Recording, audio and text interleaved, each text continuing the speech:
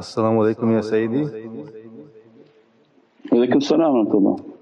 We would like to know if the Dajjal is human from the children of Sayyidina Adam alayhi salam, or is he a demonic entity with no human origin? Yeah, they describe that he's of a jinn nature and that he has and will appear as in a human form but he's of a jinn nature. The appearance of Dajjal, is he of a human nature or demonic nature or what? He's of a jinn nature and he is going to appear in a human form. Already his government established and his way is all over the earth, and his apparent sign is the bulging of his eye.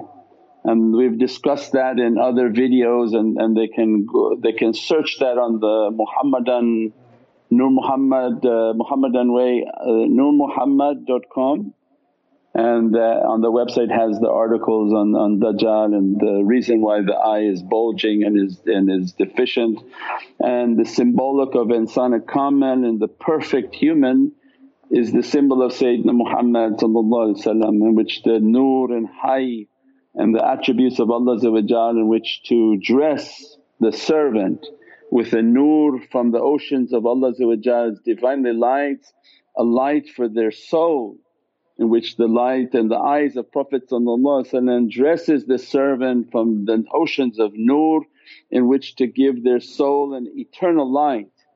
And as a result of that nur he dresses them with the eye of al-hayat, and that they reach to the eternity and to the reality of their eternity. And the Dajjal, his eye is deficient in which he has no light, and that's why he covers that eye, because he has to give his legal disclaimer to his followers too, I have no light and I promise you nothing from heaven, and all that I ask is that you have the hayat ad-dunya, that you live the funnest life that you can imagine on this world. And then they have expressions like, live life like there is no tomorrow, because there is no tomorrow for them. They have sold their soul for a small price. So everything that Dajjal and shaitan does has a disclaimer, because they fear Allah and the Day of Reckoning, and their disclaimer will be, I told them I have no light. And that's why Prophet anyone come to you and say that they're your Lord and is deficient, your Lord has two eyes. Means that your Lord's dress upon His servant must have a nur and must have oceans of al-hayat and the oceans of eternity. The servant of Allah dresses them with the oceans and the lights, their speech have lights, their teachings have lights, their associations have Divinely lights. And as a result Allah dresses them from eternity oceans in which they drink from these powers of eternity, and their souls are becoming from eternal realities of the reality in which Allah is dressing them and blessing them. And the Dajjal system is to take away all light. So every action that they provide for people is to pull your Divinely light and take it away, in which your heart becomes completely darkened. His zikr people and his crows, because they're not bulbul, they don't sing good, they don't sing nice. His agents are crows, and when the crow puts up its sign and goes like this, means he's telling you that he's going to pull all the light from your soul, and instead he's going to throw into you the desire of hayat, which is called hubb ad-dunya, the love of dunya. The more you listen to his crows, and there's a band called The Crows.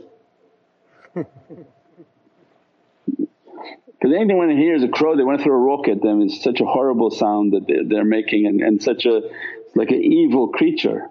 It doesn't represent good things, and that's the Dajjal system. So they think that these people are singing and nice, but these are the crows for Dajjal, and their purpose for Dajjal is to pull the lights of insan, darken the heart. Because when they hear these songs and these bad words and bad melodies and bad everything, it's an energy meant to pull out the light from the heart. As a result it pulls light and light and light out until their other eye begins to push in the desire of dunya. And that's why then all their videos with this crazy lifestyle that they live, and then the people will have so much desire for dunya and an inability to even achieve that desire, and that's exactly what shaitan wants. He wants everyone to have such a desire that they don't even have an ability to achieve it.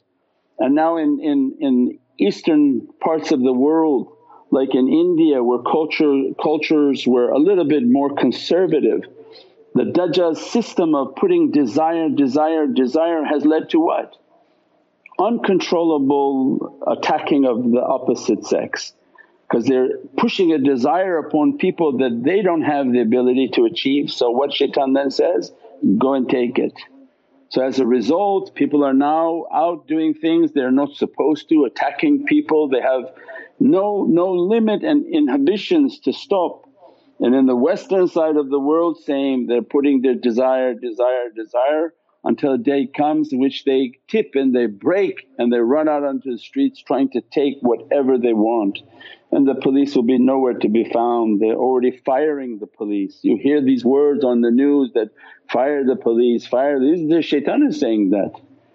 So that there are no police and you're left with the people who only what they've been built up of their satanic desires will be left on the streets taking and doing whatever they want. We pray that Allah dress us, bless us and protect us, that from whatever plan shaitan has, it already was a plan through Allah, that Allah already wrote that whole destination and determined for those whom love Allah, love Sayyidina Muhammad, He granted them a najat and a means and a way to survive these days of difficulty through good character, inshaAllah. Click the link now to subscribe.